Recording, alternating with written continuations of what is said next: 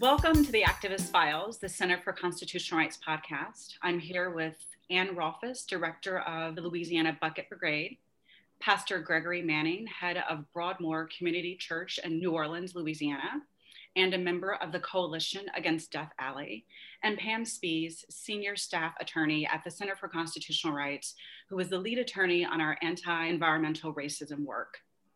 They are joining me to talk about their experiences with being labeled and charged with terrorism for bringing attention to the pollution and environmental racism in Death Valley, formerly known as Cancer Alley, which is an area along the Mississippi River between Baton Rouge and New Orleans and the river parishes of Louisiana, which contains numerous industrial plants. Welcome. Thank you. Thank you. So Ann, let's start with you. You were charged in June of 2020 with terrorizing related to a nonviolent protest action. Can you walk us through those events that led to those charges? Yeah, the short story is that we were arrested in retaliation for standing with a Black community that's about to be wiped off the face of the earth by Formosa Plastics. That's the short story. Actually, thanks to the Center for Constitutional Rights, we had a great victory in court. And the next day, actually, we were informed that there was a warrant out for our arrest. And that was a pretty clear line for me and for my coworker who was also charged. It was pretty obvious that they were angry about losing. And so they tried to have us thrown in the slammer, charged as terrorists. But the longer story, the longer version, is that Formosa Plastics is a company that's based in Taiwan. And the state of Louisiana regularly travels around the world to lure companies, not just to our state, but really to the African-American communities in our state, to build there in a place where they think that they can get away with it, places and communities where they think they can build and not have any pushback from the local population. And of course, in this case, they were dead wrong. There's been a great movement led by Rise St. James and Sharon Levine. And the Bucket Brigade in my organization has joined with Rise St. James to stand up and protect this community, also called St. James in Louisiana, from Formosa Plastics. Formosa Plastics would be one of the largest plastics plants in the world. And when you look at the situation, what you see is a huge plastics plant versus a historic African-American community that was founded by enslaved people who fought for and won their freedom. You know, which side are you going to be on? If you look at the area of St. James, there's a free town there, and it exactly lines up with where the free town was in the days after emancipation. So the historical roots are very clear, as is the threat to this community. So a community that survived slavery, survived, the lynching period, the theft of Black land, has made it this far, is now threatened by what? By the petrochemical industry, to be sure, but also by this cadre of lobbyists, by our own elected officials. And so we were arrested essentially for bringing attention to the fact that there are lobbyists and officials who are trying to wipe Black communities off the map in Louisiana. At the very time that the permits were being considered for Formosa Plastics, so the air permits to be able to operate, a judge in the state of Texas ruled that Formosa Plastics in that state was guilty of violating the Clean Air Act. There was a settlement for the largest fine in Clean Water Act history, right? $50 million.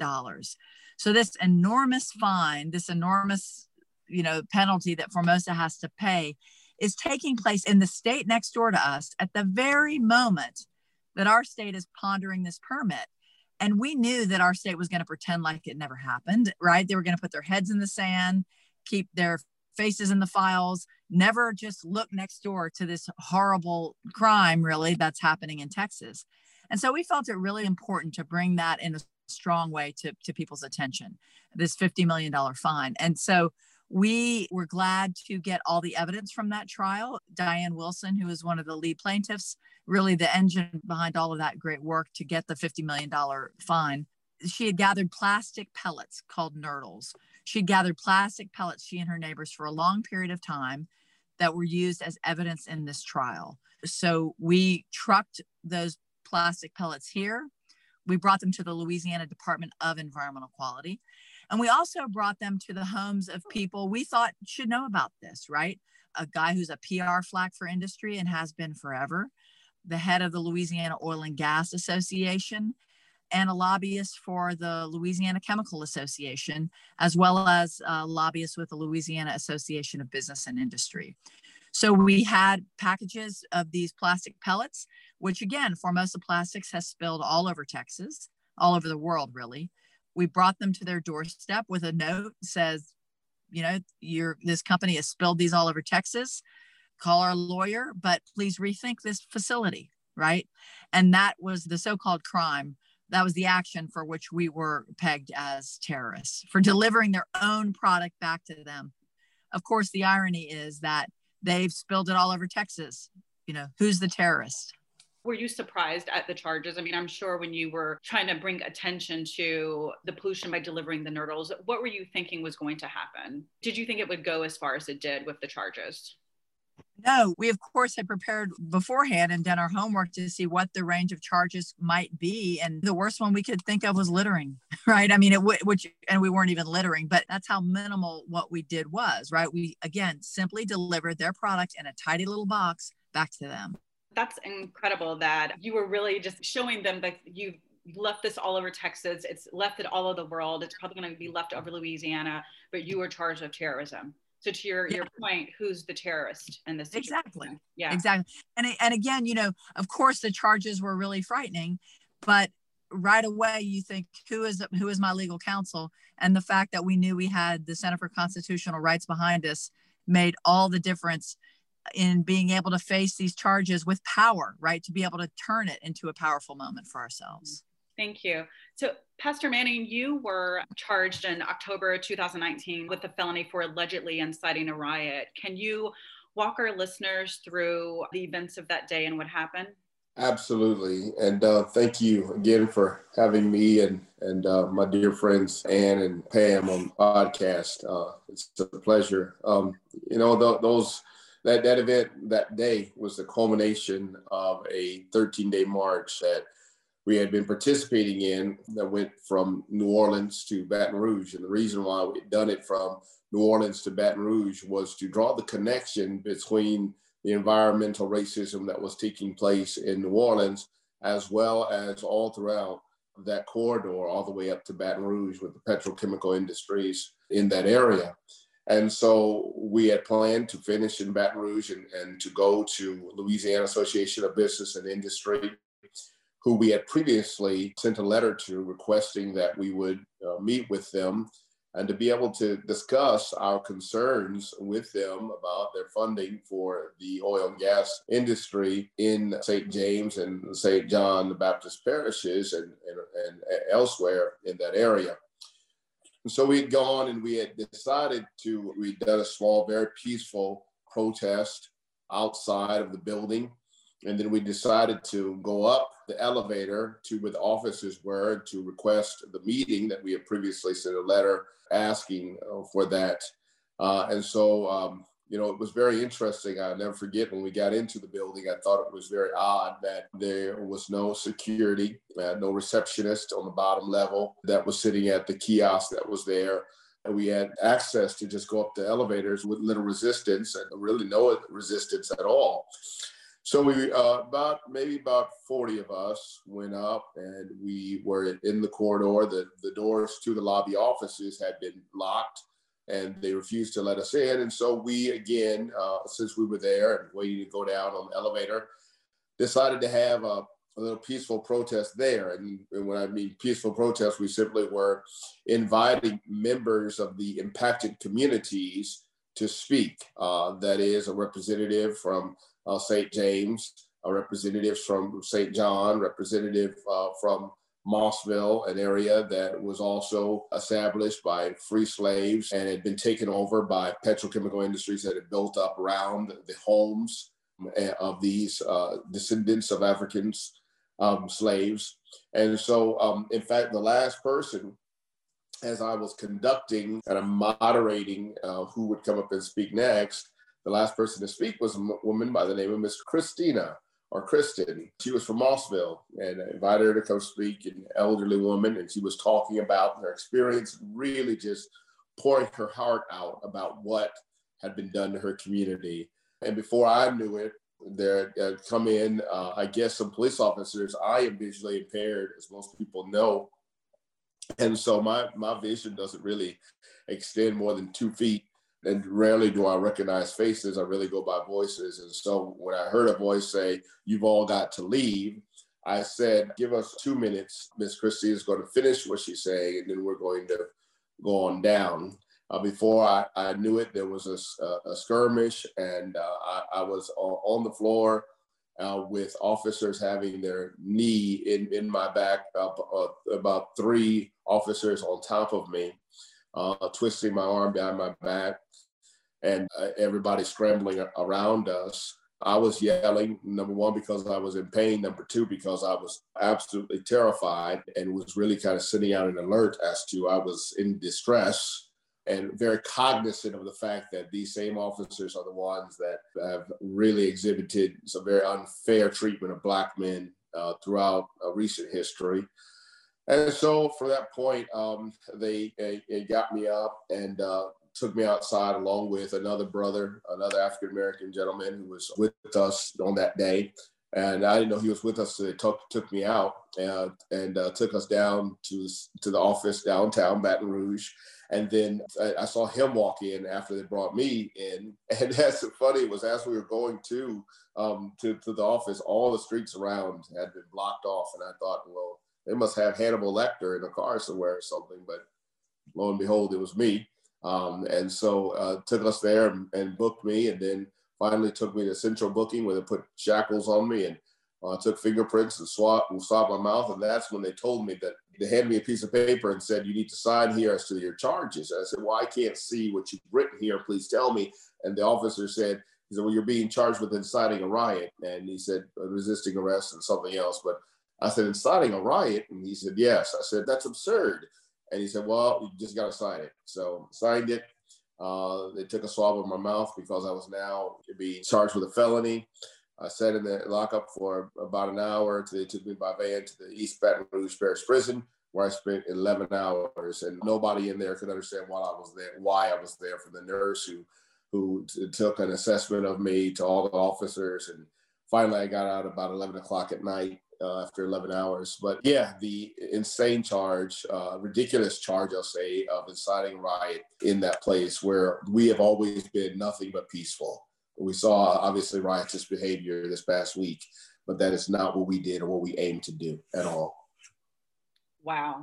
What a story. Thank you, Pastor Manning, for sharing that. When you were planning with the other activists, when you all were having meetings trying to figure out, okay, this is what we're going to do, did the thought ever cross your mind that you could be arrested? You know, I think the thought is always that we could be arrested. I think that, you know, we try not to dwell on it, but I think that is always in our minds a possibility. We were posed the question of if I woke up in that morning and thought that I was possibly going to go to jail, that was probably far from my mind. But I think, you know, the nature of the work is that somewhere in the realm of possibilities. Yeah, we're going to wrap up with you all giving maybe some best practices or tips to activists. I don't know if people who are activists can avoid being arrested, but I guess it always probably is in the back of your mind with the nature of the work. But just really incredible story. Thank you for sharing that. Pam, let's bring you into the conversation from a legal standpoint. What's the danger in this? I think it's probably obvious, but I want to bring you into this conversation to talk about the legal strategy you took with Ann's case, and then just big picture, the trends that we're seeing and the danger of targeting activists in this space. Yeah, thanks for that, Chandra. I think, you know, what we've seen over the last 3 years, in particular in Louisiana, and I think even longer than that nationwide, is this escalation and this effort to felonize and further criminalize protest, right? So in 2018, Louisiana was one of those states that amended its critical infrastructure law to criminalize protest of pipelines, basically. And that was where you had people who were protesting who, if they were in fact in fact trespassing, would have faced a misdemeanor for that type of protest. When this law was enacted, it felonized that. And so then people were looking at felonies of up to 5 years in prison. That's interesting in Louisiana because Louisiana has over 125,000 miles of pipelines, and referred to a fight around access to a burial site where people who'd been enslaved on the plantation that once existed where Formosa wants to build. There's a pipeline running through that cemetery. That cemetery has already been desecrated because there's a pipeline running through it. And so if people want to go and visit and commemorate their ancestors, and there's a question as to whether they have permission to be there or not, they could be facing up to 5 years. So the stakes were already very high. And then in 2019, we saw an upswing in activism. Pastor Manning was describing the Coalition Against Death Alley and the Civil Rights March from New Orleans to Baton Rouge. There were 3 such marches. Folks in the communities and are really stepping up and stepping out and putting up a really fierce resistance to these industries. And so then, of course, you see a peaceful protest outside of the Louisiana Association of Business and Industry office, and Pastor Manning gets pretty violently arrested and then charged with, he is the one charged with inciting a riot. And then, of course, in the following year, that was in October of 2019. In December of 2019 is when Bucket Brigade and Rise and others were trying to raise awareness about those Nurdles, those plastic pellets that Formosa had spilled by the millions into the waterways in Texas. And then in December, they delivered some of these nicely packaged to these lobbyists. And then over 6 months later, in the midst of a heated fight over access to, with Formosa, over access to that cemetery, in the midst of a heated fight over access to, with Formosa, over access to that cemetery for a Juneteenth ceremony is when we find out about the arrest warrant, and Ann and Kate are ultimately arrested at that point 6 months later and charged with terrorizing, which is a 15-year felony, right? So they had a 15-year felony hanging over their head. But what was really incredible about it is that this was such an absurd overcharge. And Ann and Kate were so serious from the get-go that this was not going to intimidate them and that they would make this case their own. And so the effort at that point, we moved for what's called a preliminary hearing. We issued subpoenas to all the lobbyists. They started this fight. We were going to make them regret it because there was absolutely no basis for not only this charge, but any charge. And ultimately the DA agreed, couldn't find anything to charge them with. We sat with him, he read through a stack of, we already knew that there was nothing he could charge them with, but he found it out for himself because it was very clear he'd gone through any number of laws trying to find something that he could reduce this down to, and there was nothing. What was such a privilege was being able to stand with them as they're staring at this unblinkingly and ready for that fight. The dangerous thing is this escalation, and it's matching really fierce activism and advocacy by folks like Pastor Manning and people in St. James and in St. John who've had enough. Their communities are literally on the verge of extinction by man-made causes, and it's very intentional and deliberate and ugly, and folks are standing up to that. I love that people are continuing to stand up and be brave. And thank you all for sharing your stories. And I know your activism is not going to stop. The people who you work with in your communities, their activism will not stop, but also neither will these entities who are trying to chill your work. I mean, Pam, you just talked about the escalation and the intention of the escalation. As we close up, do you all have any advice, best practices for activists who are moving forward in this step? Anything that they can do, any steps that they can take to avoid being targeted? You know, I think that's a very good question. And you know, as a pastor, I would say, you know, we go into this work all the time with prayer. We surround it, we immerse it in prayer. And so I think one thing, you know, always you've got to pray about it, you know, use wisdom and weigh the risks. As I said before, I think there's always going to be a risk that is involved. But we also have to remember that we are David fighting Goliath, and that these industries are very methodical, very strategic, very conniving in the work that they do. We had unmarked cars following us. There's always, people who are watching, who are waiting to try to infiltrate and destroy and derail the movement. And so be cognizant of that, first of all, that there's always going to be there. And so in the same way they're strategic and methodical, just be just as strategic. Have a clearly laid out strategy and don't veer from it. Just do what you've already really planned and organized to do, and put people in place just like you're playing chess. It's going to be interesting moving forward in this country with everything we've just witnessed, and certainly watching the double standard so starkly at play last week was, even though we know it's there, to see it so clearly when you have a Pastor Manning and people from the community, most of whom were in their 60s and 70s, peacefully protesting, and he's arrested for inciting a riot, and Anna Cater arrested for terrorizing and facing 15 years. We know who is always most at risk. That's not going to change moving forward, but I think, as Pastor Manning said, I guess I would echo what he said, just be very strategic, be very clear, stick to it. Legal observers are essential always, and it just so happened that was the one day there wasn't a legal observer. Not that it would have stopped Pastor Manning's arrest, because I think that was going to happen. They got too close to the center of gravity there, Louisiana Association of Business and Industry. And as Pastor Manning said, that different people face different levels of risk, right, in all of this. But what has been so inspiring in this work, especially with our friends and colleagues in Louisiana, is the refusal to let fear sort of infect anything, and the faith that what they're doing is right, and that they will be victorious.